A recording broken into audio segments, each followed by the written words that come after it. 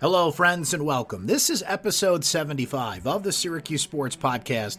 My name is Brent Axe. It is great to have you here. If you found the link on Syracuse.com or social media, thank you for that. But don't forget, you can subscribe in iTunes, in Stitcher, Spotify, wherever you listen to your podcasts. Just search for Syracuse Sports Podcast, hit that subscribe button, and you can listen on demand whenever you want.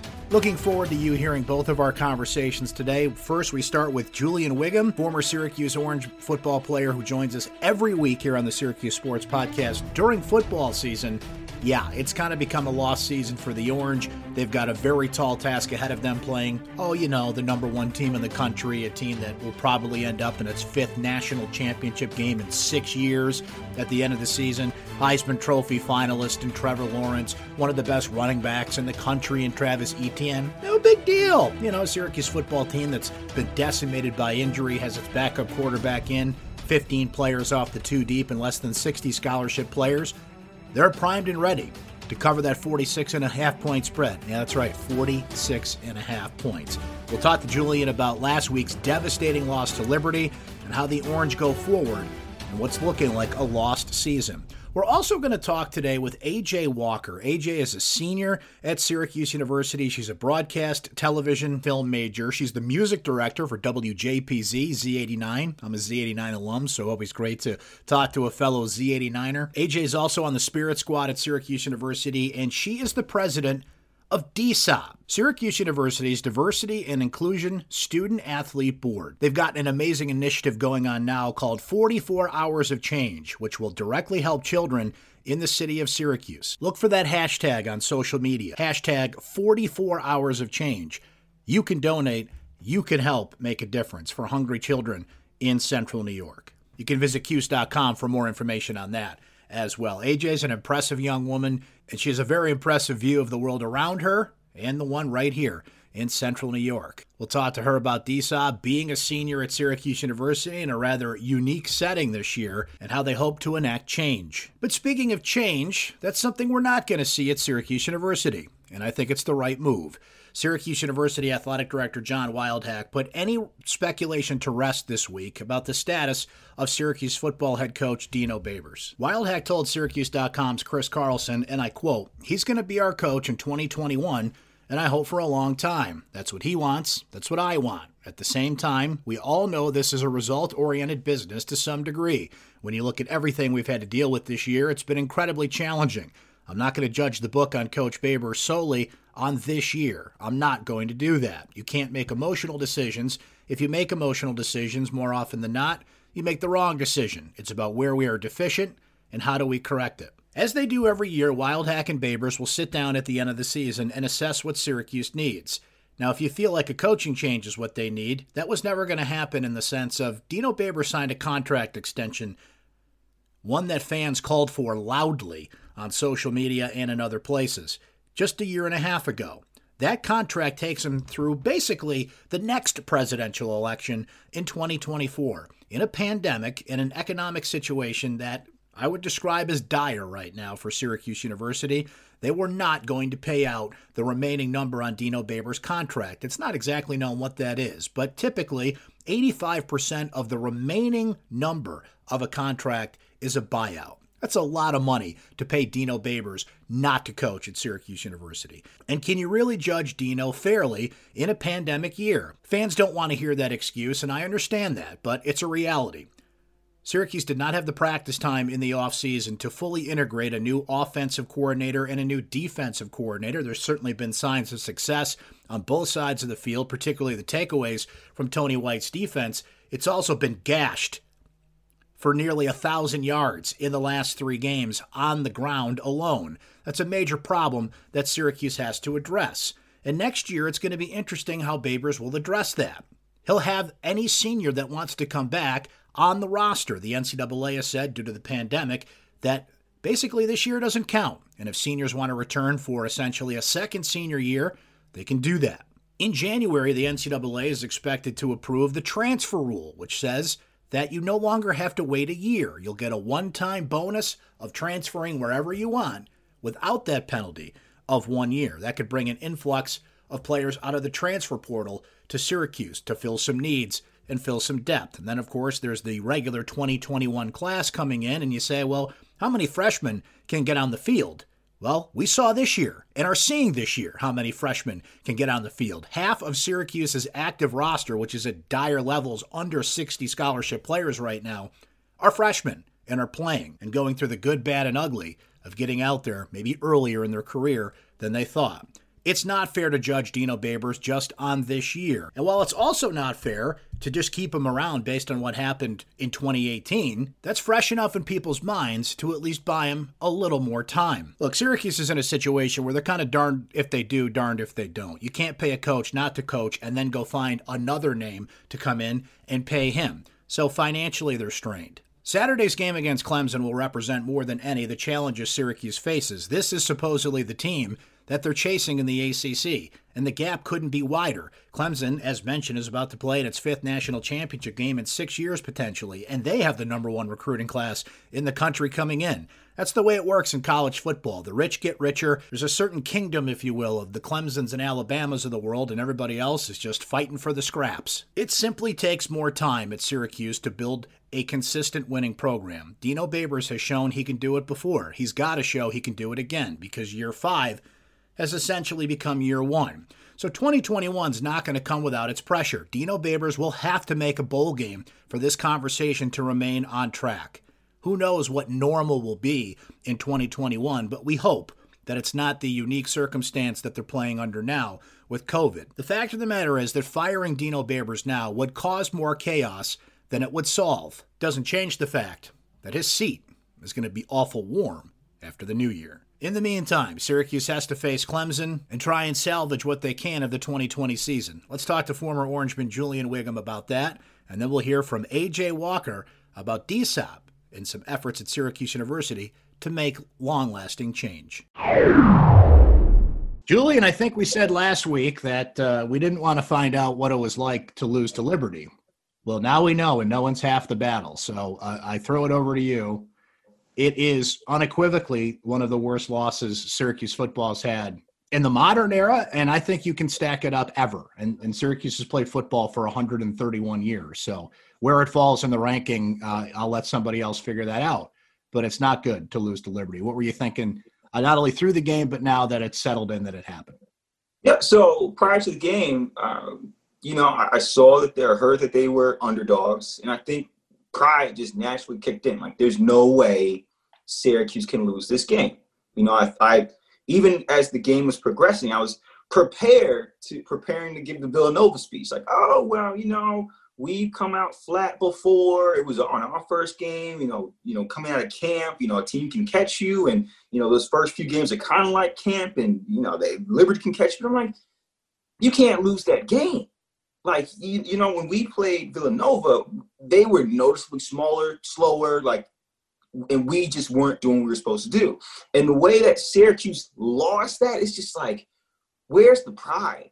Like, you can't come out, like, even as a freshman, sophomore, you even against a team like Liberty, you should be able to line up and play football against and win the game.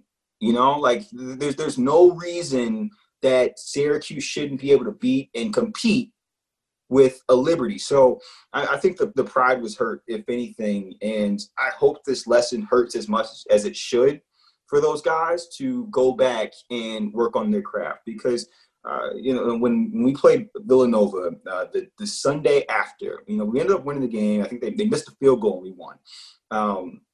The Sunday after we had the condition, Coach Bulla came up and called every single one of our defensive starters out that game and something that we gave up. And in my case, it was a slant. And he laid into me for about a good 2 minutes and went on to the next guy. And that was so pointed to me. I went out there and took some freshman receivers and just worked on slants, because I'm like that. I don't ever want to be spoken to like that again. And I didn't want to feel like that again. Like, that just shouldn't happen. So my hope is that these guys feel the pain the way they should and do something about it going forward, because it's an embarrassing loss. The way that it ended with the Taj Harris situation, like, it just didn't look good on the program.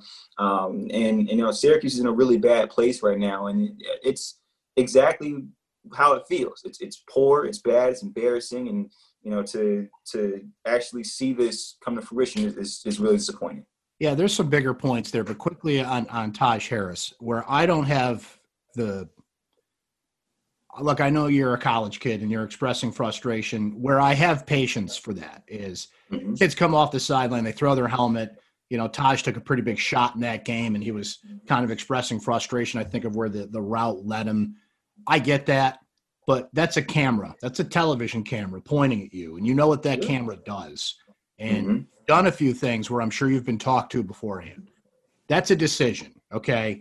There's one thing in a football game you know better than I, that you just kind of express frustration, the play didn't come your way or something like that. That happens. Yeah. So to look at a television camera and decide, I'm going to tell it I'm number one. Yeah. I'm sorry, you don't want to lose one of your best players, particularly against Clemson, but I would sit him for the first half. I mean, that would be me. How do you think this was handled? Dino Babers did say he apologized to the team, and I guess within the four walls of the team, they don't care as much as we do outside, but let me just phrase it this way. You're not helping by doing something. No. Yeah, so I've come to believe that it would be really important to discipline him in some action that takes away playing time. And the only reason is because that's a really valuable lesson for any college kid to understand, is that, especially in the social media era where we have incredibly public lives, that you don't want to put something out there because chances are you're representing your company a little farther out than it used to be. And, when Taj, whether he goes to the NFL or catches on to a normal, real job, you can't do those kind of things. And you have to exercise a certain level of control, especially emotionally, when things don't go your way, and there's consequences to that. And when you get into real life and you start to lose control that way, the consequences are much worse than losing playing time.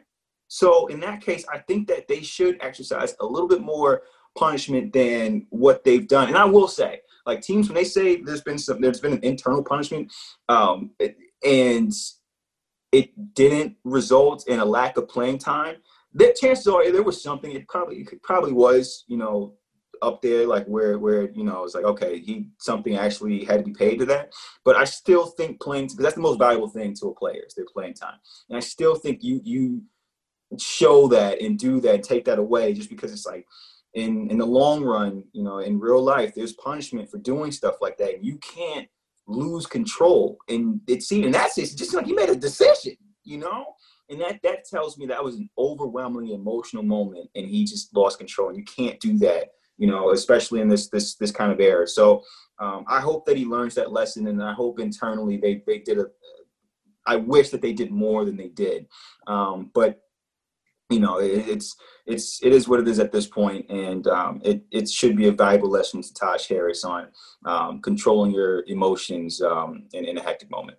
Julian, I think back to just a couple months ago when we were wondering if they were going to play football at all. And when the news came through, they're going to plow through. They're going to try and make this happen.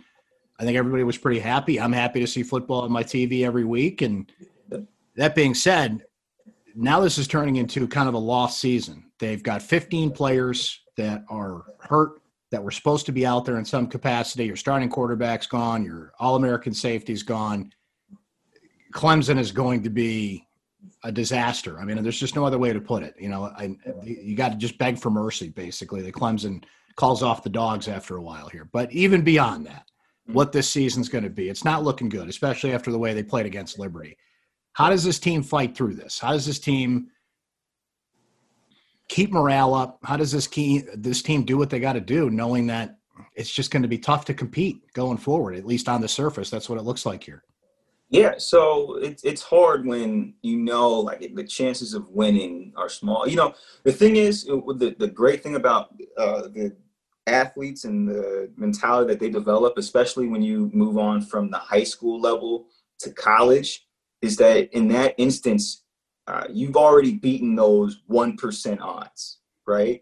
And naturally, when you overcome that, you believe that you can do anything if you put the work in. And that mentality gets stronger the more you play football and the more you overcome. So when you're in a situation like this where you're looking at, a 1-10 season or whatever it may be, it's just a tough stretch going forward, you still think in every scenario, if I prepare, if I do what I'm supposed to, there's still a chance. If there's a chance, I'm okay with that.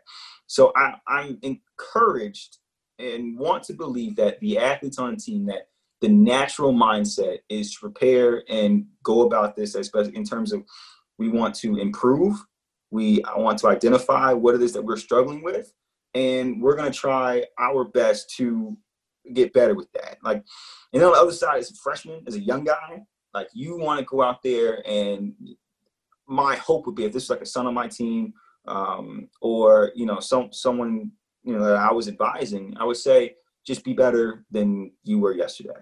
It's all about trying to improve, and the smallest detail. And as an athlete, you rarely think of it as, dang, like, we're not going to win many games this year. This is tough. This is I don't want to play. Like, that's rare. It's really rare. And the guys who think that way don't play anyway. So I'm thinking the mentality is going to be to just improve alignment assignment football. If you got a lot of young guys, they're getting an opportunity they wouldn't get, so you're already telling them, like, come on, let's do this. And, as an older player, you're just trying to salvage the season. I mean, there's still obviously some guys want to play in the NFL. Putting good tape out there is important. So there's a lot to play for still. And I think that despite the low odds of a successful season, I think these guys, the most important thing is maintaining that strong mentality of being able to overcome even the smallest percentages, and making sure that their focus is on the small details and improving week to week. From an X's and O's perspective, of course, the defense struggled to stop the run. Again, Liberty actually had 338 rushing yards. It's more than Duke, who had 336. And even the week before that, in a win, Georgia Tech had 275. So there's kind of a 5-alarm fire on the defense here. And the term I keep hearing, and you've even mentioned this, is gap integrity. Tell me about gap integrity and how that can get better on this defense. Yeah. What's actually, like, really frustrating about this is the defensive line is, I think, the most experienced group on the team. It's not a bunch of freshmen and sophomores. So, like, if you're talking to freshmen, you're saying, dude, okay, a little bit of an X, really the true X's and O things. We've talked about this. Like, in the 3-3-5, or when you have 3 down linemen in any case, the benefit of it is, more often than not, if you line up head up, you give yourself an advantage because the offensive lineman doesn't know which gap you're going to shoot. And then once you shoot that gap, you got to stay in it. That's gap integrity. You just stay in it. You don't get moved out of the way. You don't fall. You stay there and force the running back to go somewhere else. That's gap integrity. And the thing is, because they got a bunch of veterans across the board, they know that. So to me, that means that they don't understand the defense yet. And that's something that comes out of not having a spring, a summer, or a fall camp. Like, just not understanding where they need to be, not understanding the commands from their linebackers and how they adjust, how they're supposed to do the different stunts and everything else. Like, they just don't understand their defensive line assignments yet. And that's frustrating to see. But yeah, gap integrity is just a matter of getting to where you're supposed to be and making the play. You may not tackle somebody, but at least force that running back to go somewhere else. And, at this point, it seems to me that, one, because they don't understand where they're going, because they're still questioning where they're playing slower.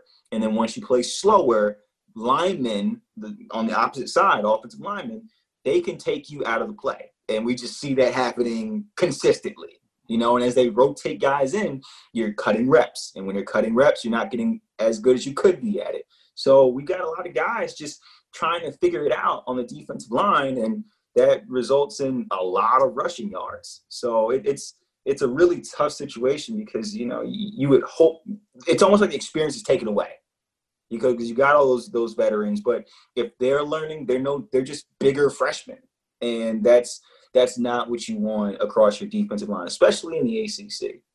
On the offensive side of the ball, I think it's only a matter of time before we see Dylan Markowitz or Jacobian Morgan or both Not this week. You don't want to put him in against Clemson. That's no. Yeah.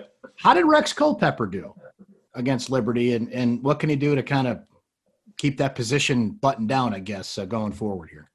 Yeah, I mean, he was serviceable. Like, he came in, and I thought he played about as well as he could. I've never known Culpepper to, come in there and kill it. I've always thought that he was an average quarterback that could make the read. You kind of hope that he goes into game management mode. Like, it's one of the things where you want to simplify the playbook and the thought process as much as you can. Down to the point that if the linebacker goes left, throw it to your right. If it goes right, throw it to your left, kind of thing, right? And I think that's what he's been doing for the most part. It's, very simple reads, take a shot downfield. And it doesn't, so far, it hasn't resulted in, many yards yet. Part of that is just drops. The number of drops that I've seen over the last 2 weeks has been ridiculous. That's just focus. It's just focus. Has nothing to do with talent. We've seen kids in the Little League that can catch, like, it has nothing to do with talent or anything else. Just a matter of focusing and getting, just catching the football. So, I don't think he's done a bad job. I think he's done, about as well as you would ask a Culpepper to do. His receivers just haven't helped him. And, he's still playing behind the same offensive line DeVito was. He doesn't have that much time. So, for him, I think he's done, a decent job. He's not supposed to come in and be the greatest quarterback ever, but he hasn't. I don't think he's played entirely poorly either. It's just there isn't much around the quarterback position. I like Sean Tucker. I think he's a good player. He's going to develop into Syracuse top back, I think. But that offensive line still is improving, and the receivers got to help out. They got to help out. The drops are ridiculous. You've got to secure the football. But, across Culpepper, he's played well. And I don't think we see those freshmen until the end of the year. I'm thinking, not even maybe last 2 games. Just because it sounds like, from what Babers has said, you don't want to play with little brother. It sounds like they're not ready to play, like, just at all. Whether that, being they want to see him or not, it just doesn't sound like they're ready to play. So I think we see a lot more Culpepper this season up until maybe the last game or 2. And Julian, I'll end on this note. It's amazing to me that this is the team you're chasing. Syracuse is playing Clemson this week. They're the number 1 team in the country. The last time they lost a regular season game was actually against Syracuse 3 years ago. And the only other 2 games they've lost are national championship games. So, it just tells you how high up the mountain they are. But maybe the gap between these 2 schools has never been greater. So I think this is going to be very humbling from a macro level. If I'm Dino Babers, and I did ask him about it this week, and he said you have to embrace the opportunity to play this team whenever you can. But if I'm Dino Babers and I'm thinking in my head, like, this is the team I'm chasing, I now see how high that mountain is. Yeah. And you will in this game. Yeah. Yeah, and I hope that the entire program sees it, understands it, and understands how far they've fallen as well. Like, it's not like Syracuse was not making progress. They've taken a step back as well. And, this is I genuinely hope that both coach – I don't care less about players at this point. Like, they're going to go ahead and play the game. You know what? Personally, Clemson was always my favorite game. Like, they throw the ball as a secondary player. They throw the ball a lot. There's a lot of teams getting interception. They're oddly, I never thought they were the most physically intimidating team ever. Like, I thought that was more Florida State, Virginia looked like. It's just, I liked playing Clemson. So I think a lot of guys do too. So them coming in, they're going to play the game. But I'm more focused on both the staff and the athletic department, seeing the disparity in what Syracuse is and what Clemson is, and trying to take steps to get closer to that. I'm not saying Syracuse is ever going to be, the most dominant program in the country, but they should be able to see, wow, there's a big gap between us and Clemson. There's a pretty big gap between us and the rest of the ACC. And I'm beginning to hope that Syracuse finds a way or starts to realize this and makes larger steps or takes larger steps towards putting resources into the program, because this is hard to watch. This is hard to see. And I feel like despite the Liberty game, we've been kind of seeing this for a while. And as a player, I started to recognize it back in my senior year about, wow, we're not the same as everybody else. And what some of the things that they hide as I was helping them recruit guys. Like, when you've got like what's it called? When you're taking a recruit, basically, like when I was helping as a senior, like having guys come in and having them shadow me, yada yada, like just seeing that's like we're hiding stuff from them, and it's like that shouldn't be the case. We should be able to show the entire program and be proud of this, and that just shows that we need to put more resources in the program. So I hope that Syracuse begins to do that. I hope that they see the disparity in their program versus Clemson and the rest of the ACC. And brace themselves, because it's not going to be pretty. And that humble pie will hopefully, instill some pride in what Syracuse football could be, and then the program starts to work towards that.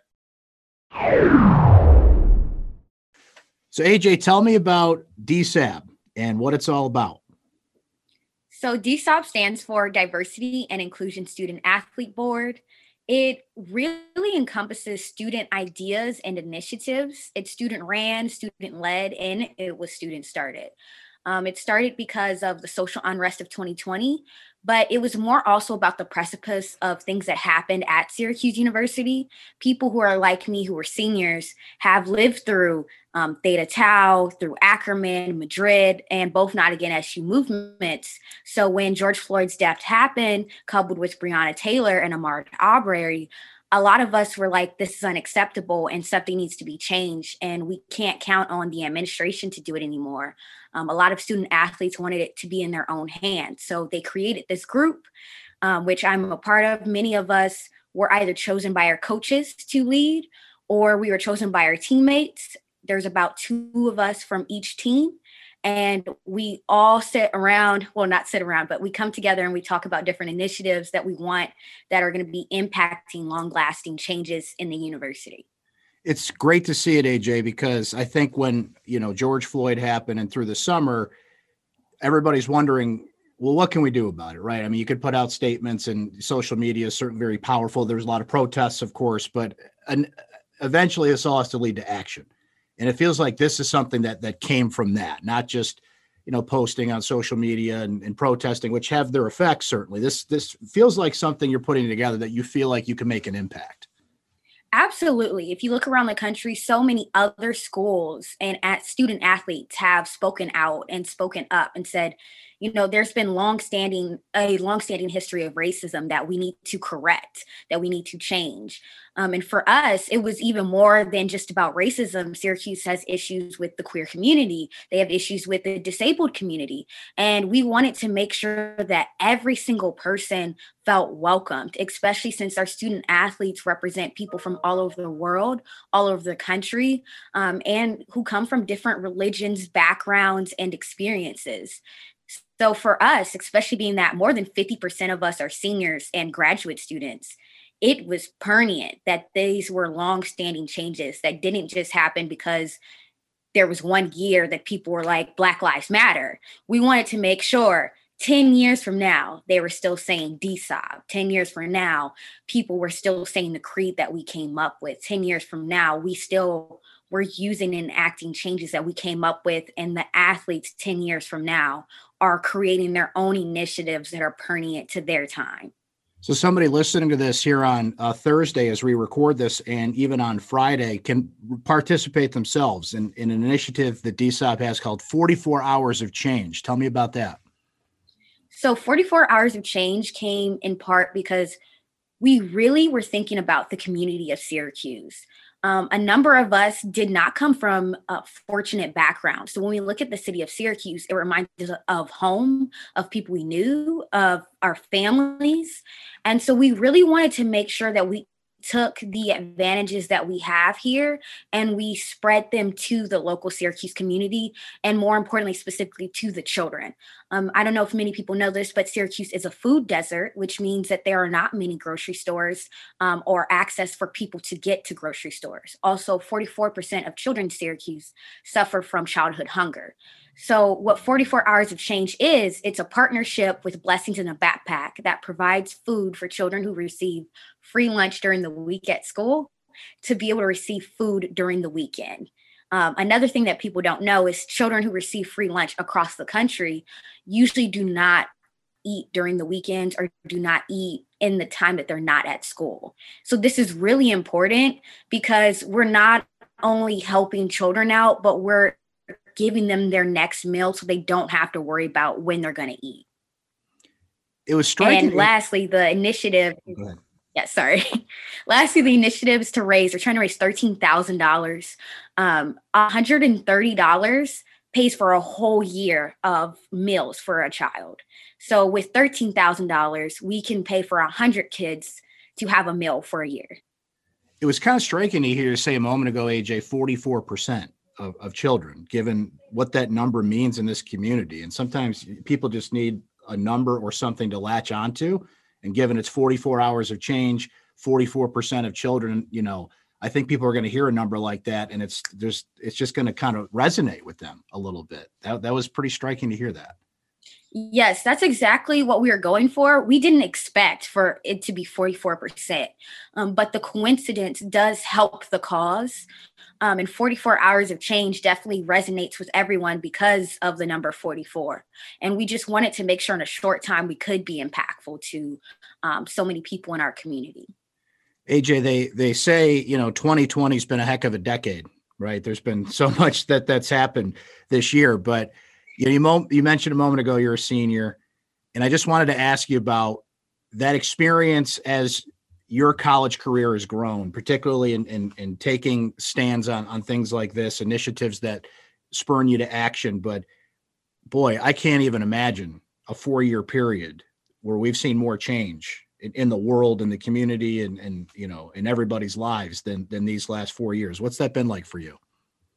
Well, as a Black woman, it's been challenging, and it's also been exciting in the sense of seeing people actually care. So in the challenging sense, the school that I went to in California is actually the school that Freedom Riders is about. So I experience racism on a daily basis. To come to Syracuse, which is a predominantly white institution, that also was a challenge. To be on the cheer team, where I was typically one of the only Black women on the team, or Black people, that was also challenging. Being in a class and you don't see yourself, that's challenging. However, being here, I have been connected to the Black community. I have Black friends. My family is very cultured in our Black culture. So I didn't feel disconnected. And the longer that I've been here, the more that I felt in touch.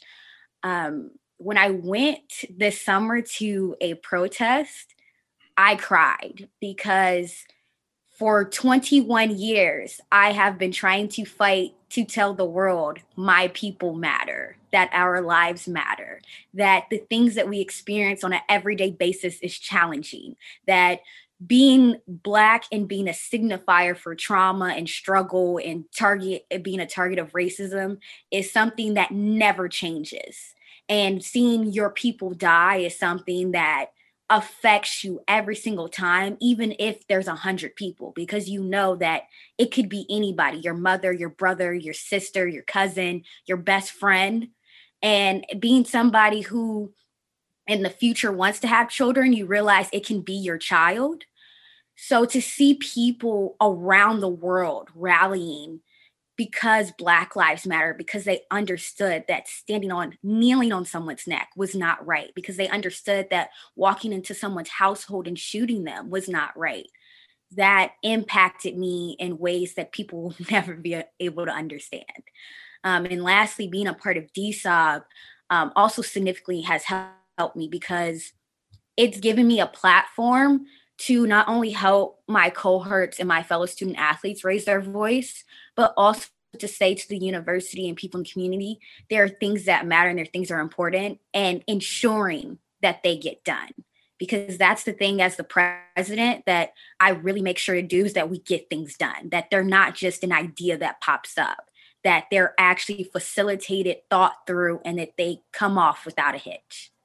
What's the feeling amongst not only student athletes, but students about the election? We're less than 2 weeks away from a supercharged election here. I'm not going to ask you who you're voting for or anything like that. I'll leave that to you, but it just feels like there is a surge of participation, of energy, of engagement in an election that I haven't seen from, that demographic, 18 to 24-year-olds, the college kids, in a while. It feels like, to use a sports term, they're all in on this election one way or the other. And as a matter of fact, I believe the NCAA has said November 3rd, that's what you're focusing on, right? You're going to vote or at least participate in democracy, take the choice to do it, but they're not even allowing practices or games that day. So there's a focus on it. It's been fascinating to see how that's going. So as student athletes, we are completely and utterly behind it. I personally am a co-founder of Project 444, which is specifically to get athletes registered to vote. We have gotten a number of teams 100% registered. Even people who weren't originally going to be registered to vote, we've helped them to be registered. I helped one of my teammates from New Hampshire, which actually does not have online voting, be able to register to vote. And that was a challenge, believe me. I think the difference between now and before is that we as young people have taken into our own hands to not only register ourselves, to get our friends registered, to get our family members registered. I think before, people counted our generation out as a whole. Any decade, they said, 18-year-olds don't want to vote. They don't care about it. And I think my generation, specifically as Gen Zers, are so, gung-ho about making sure that everyone knows we care and to subvert expectations. If you see the social unrest protests, most of the people out there were Gen Zers. The TikTok debacles that have completely, turned around this election, it's people who are Gen Zers. My generation is specifically, focused on telling the world, you may think that we're young and dumb, but they call us young because we're strong. So I think that's why my generation is so positive and forward about it. Even in my state of California, we can register at 16 years old. So people are being able to get registered younger and younger. And there's a proposition on the ballot. So people who are 17 years old but will turn 18 by the election of the presidential election can vote in the primaries. So you can even see in legislation how they're even prioritizing now that young people should be able to vote and should be active in what happens in their communities. AJ, COVID's been a challenge for so many in so many walks of life, and we've seen how student athletes at Syracuse are getting through it. The football team is playing and has had a couple of hiccups, but is getting through it. Field hockey team, same thing, a lot of fall sports. How has the Spirit Squad gone through COVID and tried to make the best of a challenging situation? So it's definitely a challenge because cheer is a very physical sport. You have to be in each other's faces. It's a lot of movement. So COVID, just getting us cleared was a battle in and of itself. We usually start practicing the first week of August. However, we did not get cleared until mid-September. And that was because of all the things that had to be worked out in order for us to be able to practice. At first, we were put into two pods, green pod and pink pod, because the original Syracuse colors were green and pink. And then after 2 weeks, then we were able to mix. And then now we practice without our face masks, but that's just because of how physically taxing the sport is, because it's like running. It's very hard to do it with a face mask on. Most sports around the country, most cheer teams around the country are using face masks. However, because we get tested every single week, and because we're being very, how do I say it? Because we're being very cautious, we do not wear our face mask in practice. However, if you step off the mat, you have to wear your face mask. Anywhere else in Manly, you have to wear your face mask. If you're on the mat, you can take your face mask off, but anywhere else in the building, your face mask must be on.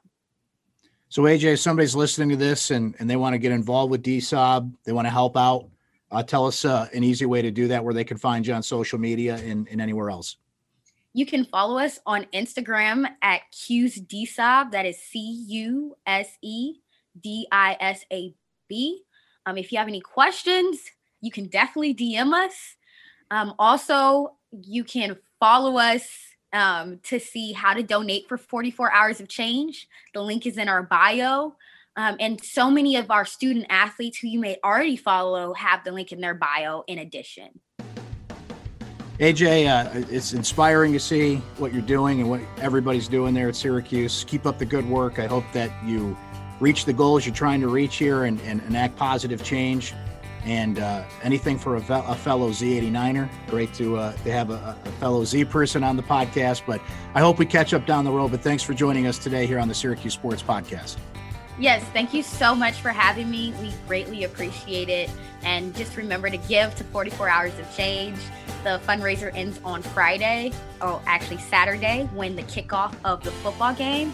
So make sure to donate. You hear from people like AJ, and you know the future is bright. Thanks to her for joining us. Thanks to Julian Wiggum for joining us here on episode 75 of the Syracuse Sports Podcast. And thanks to you for listening. Don't forget, you can subscribe on iTunes, Spotify, Stitcher, wherever you listen to your podcasts. Make sure you hop back in the archive, listen to some past conversations and past guests that we've had. And we thank you for being here. My name is Brent Axe. We'll talk to you next time.